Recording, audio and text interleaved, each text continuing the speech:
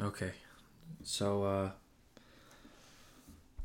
I've been, I can't say I've been necessarily thinking of this for a very long time, but I have spoke about this kind of topic before.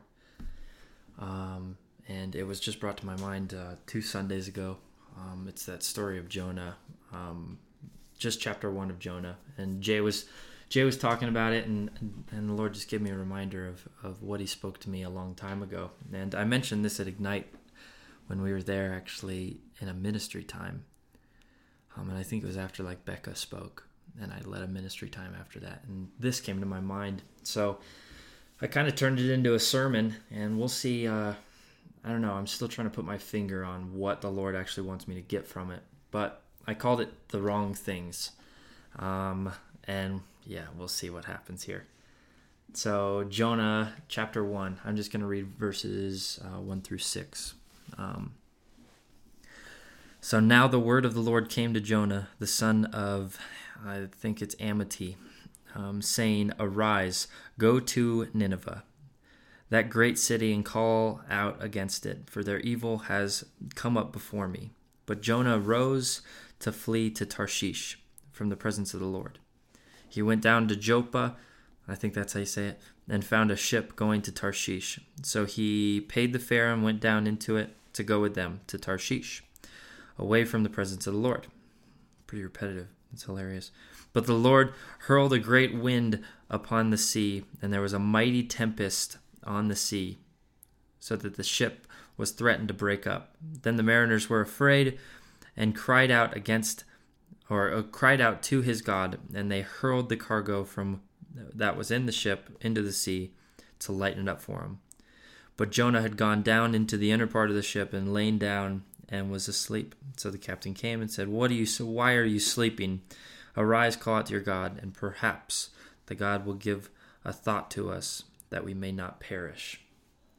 So we know this story pretty well, and we'll read the rest of it after this. But we know it pretty well. But there's like a different angle that I want to kind of take on this. A different kind of, I hate using the word spin because everybody thinks it's like, well, this guy's sacrilegious or something. But I don't know. I think there's something in here. So I'm gonna kind of take a different twist on this.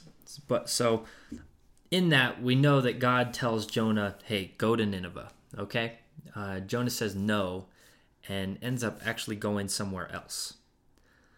And as we know, Nineveh is evil, it's ugly, it's bad, it's not pleasing to the Father at all. So I really thought this was interesting because not only was Jonah commanded from the Father, like arise and go to Nineveh, pretty blunt. Not only was he commanded, but Jonah said no. And then second, he still took up all of his things and went somewhere else. He fled to Tarshish. So why is that interesting? Because he didn't stay still. He still moved. He still did something else. It's like, he essentially ran away from evil, right? He ran away from this place called Nineveh, which was evil and disgusting. And at first glance, we're like, oh, that's good. He should run from evil because that's bad influence on his spiritual walk with the Father or something, right? He shouldn't be surrounded by that. He shouldn't be surrounded by those people. Blah, blah, blah. Usually the kind of Christian stuff, like, I even struggle with that phrase, "Tell me who your friends are and I'll tell you who you are." Yeah, there's some truth in it, but I struggle with that because it's like that Christian mindset of run away from evil. Almost captivate yourself in your own little huddle. Don't hang out with anybody who's different from you. And I think that's where Christianity is kind of getting off place. I don't want to take this tangent too far, but I just thought that was so interesting because we would look at that as the American church and say, "Oh, great job, Jonah. That's great, man, that you're not going there." Aside from God actually like commanding him, we would all like praise him, like, "Oh, that's good that you didn't go there." But I just thought that was interesting because he went to a completely different place. He didn't just like stay put and say no, like a pouting kid in Target. He literally picked up and went to another place. Another part that I really think is interesting is in verse 4. It says that the guys in the boat, the mariners, they call it, were throwing all the cargo overboard. Everything they had to try to save themselves. So keep those two things in your head, okay? Keep that he went to a completely different place to run away from evil, and that they were all throwing stuff overboard. The boat was light, okay? It was essentially them. Okay, let's keep reading. Verse 7. And they said to one another, "Come, let us cast lots, that we may know whose account this evil has come upon us." So they cast lots, and the lot fell on Jonah. So now everybody knows that it's Jonah's fault that this is all happening. But they don't want to admit it. You know? They're like, not going to admit it. And we're going to read on. So they cast lots, and the lot fell on Jonah. Then they said to him, Tell us on whose account this evil has come upon us, and what is your occupation, and where do you come from? What is your country, and what people are you? And he said to them, I am a Hebrew, and I fear the Lord, the God of heaven, who made the sea and the dry land. And then the men were exceedingly afraid, and said to him, What is it that you have done? For the men knew that he was fleeing from the presence of the Lord, because he had told them. And then they said to him, What shall we do to you that the sea may quiet down for us? For the sea grew more and more tempestuous, or like crazy. He said to them, Pick me up and hurl me into the sea. Then the sea will quiet down for you. For I know it is because of me that this has come upon us. So, essentially what we can gather from that is that that Jonah thinks the Lord wants to kill him. You know, he's that afraid. He's terrified. And he said, the only thing that's going to save you guys is if you throw me overboard and essentially kill me. Which is crazy. I envision this boat in the middle of the sea, everything just crazy all around this boat, a bunch of pirates with eye patches on, and Jonah says, just throw me over and it'll settle down, and kill me and it'll settle down, kind of thing. So Jonah's freaked out. He is obviously not trusting the Father very much right now. So let's keep reading. 13. Nevertheless, the men rowed harder to get back to dry land, but they could not, for the sea grew more and more crazy against them. Therefore they called out to the Lord, O Lord, let us not perish for this man's life. And lay not us an innocent blood for you, O Lord. Have done as it pleased you. So they picked up Jonah and hurled him into the sea, and the sea ceased from its raging. Then the men feared the Lord exceedingly, and they offered a sacrifice to the Lord and made vows. So they knew the answer. They knew what was going on. Everybody knew what was happening. But they continued to struggle and struggle and struggle to try to get back to dry land. Then they finally threw Jonah over, and everything was fine. Everything was mellow. It's a weird story. Frankly, it's just bizarre, and I mean it gets weirder as you keep on reading. But it interests me a lot, and I like I said at the beginning, I don't think I have my finger completely on it of what we're actually supposed to get out of this. But I think it's more than an obedience lesson. You know, this is more than just Jonah was not obedient to the Lord's calling, and then that's all happened, and then I think there's more. I think there's more in there, and I'm gonna try to navigate through this.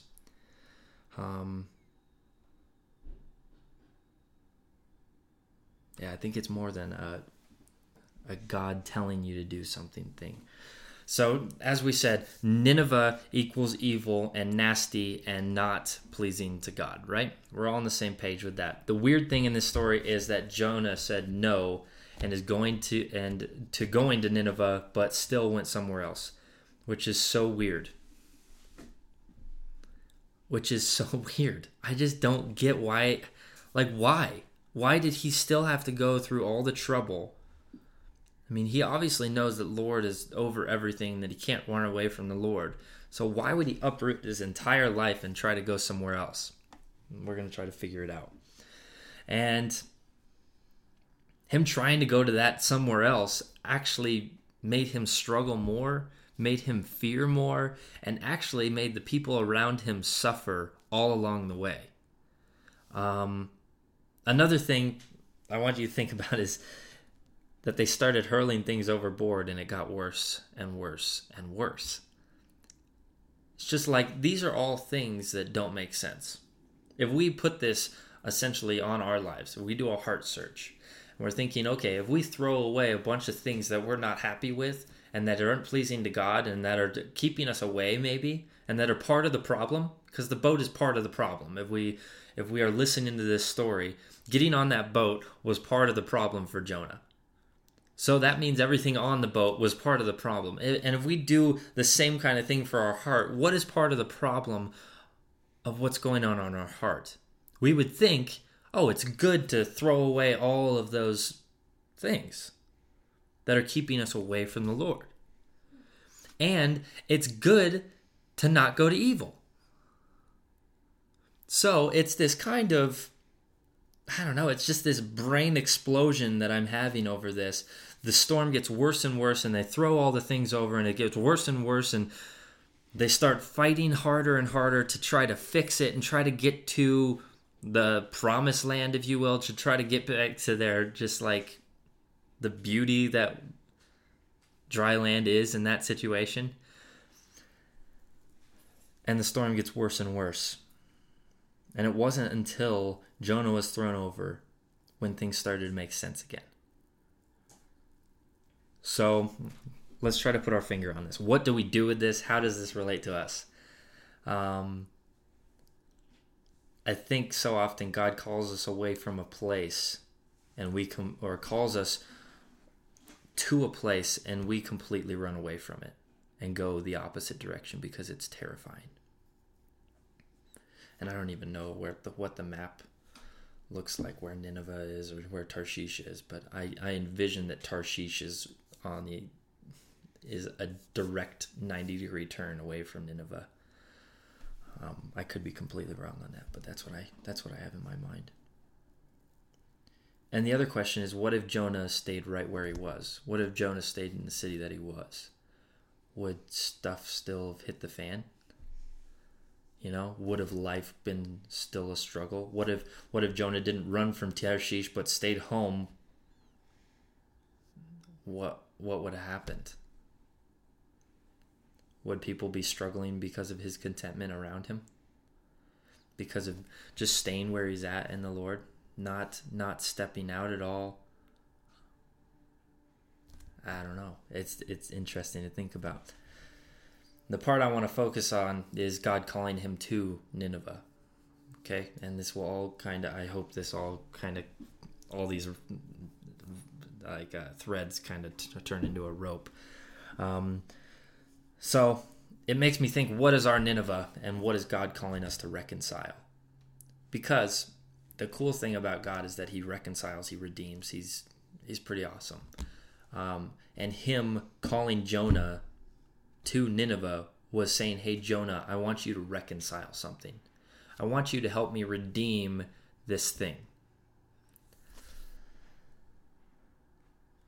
So Nineveh was ugly and nasty and not pleasing to the Father. What is the Nineveh inside of you? What is the ugly, nasty, not pleasing to the Father crap that's inside of us? And I don't necessarily think this story is just Nineveh being a place on a map, but I think it's a place in our heart that God wants to reconcile and make pleasing to him again. And I think God wants us to face it, just like he was calling Jonah to face it. Even as much as Jonah was scared to face it. God's calling us to do the same thing, even as much as we're scared to face something in our hearts. Because, when we're walking with the Lord, we may not know what's next. That'd be awesome. I've talked about that so many times, of how awesome it would be just to get the blueprint of my life and just see, hey, God, what are you going to do with me? But sometimes we just don't know. We don't know what's next, especially when you're midair being thrown from a boat about to hit your rock bottom. You don't know what's next. You're like, this could be it, or something amazing is going to happen. And if you read on in chapter 2, I mean, obviously something crazy happened because the Lord intervened at that moment and he got swallowed by a fish. That's insane, right? I mean, when the Lord intervenes, it's insane. And then that still doesn't make sense to Jonah. So he's like, well, what do I do now? I'm inside of a fish. I don't know what to do, right? But it all makes sense. And if you read chapters 3 and 4, it all makes sense in the end. Okay? One last thing I want to close on is the men throwing everything overboard. This is stupid, but whatever. I think of that episode in SpongeBob where he's trying to be the best waiter that he can. And he does that. He sits in the corner for like... I don't know how long it is, but he stands in the corner and is like, clear your mind, right? Over and over and again. And it shows a snapshot what's going on inside of his brain. And it's all little SpongeBob's running around tearing up papers and setting things on fire and clearing his mind. Which we saw later in the episode was a disaster, right? Because the entire restaurant was ruined and Squidward was embarrassed and all that kind of stuff. I think that relates because when you are in the ocean and your boat is about to capsize, you think of everything you can do to save this thing. You know, you think of every single possible thing that you can do to save it. And they just started throwing over everything, which means probably their clothes, which might mean their food, which anything and everything to try to lighten the load of the boat so it doesn't go away. Same thing with everything in your life. You're running around in chaos and your life of a boat is about to capsize. You're so far lost and gone, and the Lord is calling one thing out of your life to make right. And the weird thing is they knew the answer. They knew what was going to save them, right? Jonah got on the boat and said, hey, I'm running from the Lord. Hey, we don't need to cast lots right now. It is me. This is why this is all happening. There's no question. All these guys knew what was happening, but yet they were throwing everything overboard and trying to fix it on their own. The Lord is calling one thing out to make it right. And when that one thing, this is cool. When that one thing is thrown overboard, everything mellows. Just like in this story. Everything just goes silent, and it's like, oh, that was insane. You know? The cool part is those guys, the mariners, were like, whoa. At the end. They feared the Lord even more. They believed in the Lord even more because of what just happened. Jonah, I bet, had a bunch of other problems that he was needing to deal with, but God was just calling one problem out of him. And we could say it's obedience and stick to the script of what we're supposed to learn from the Jonah story, but God was calling him to come face to face with that problem, and that problem was Nineveh. And God just wanted to make it right. Sometimes we're comfy with our Nineveh and we don't want to lose it, so we throw everything else away and we think that we can reconcile our life, but it doesn't work because God wants your Nineveh and wants to make it right. He wants to cast the one thing out of your heart that he keeps on pointing at and saying, hey, I want you to go there. I want you to face Nineveh. I want you to face your evil in your heart, and I want you to make it right. I want you to reconcile it, which at the end of the Jonah book, it's reconciled. And everything is made right. It's pretty cool. So it makes me think of what is the thing that the Lord's calling me towards? What is the Lord calling me to face in my heart? What is the Lord trying to reconcile and redeem in my heart? And maybe even repair. Nineveh needed a lot of repair. It was a messed up city. And my heart's a messed up place. I think all of our hearts are a messed up place. And sometimes we're just focusing on the wrong things. And we just need to focus on the one thing that the Lord is calling us to face. So that's what I've got tonight.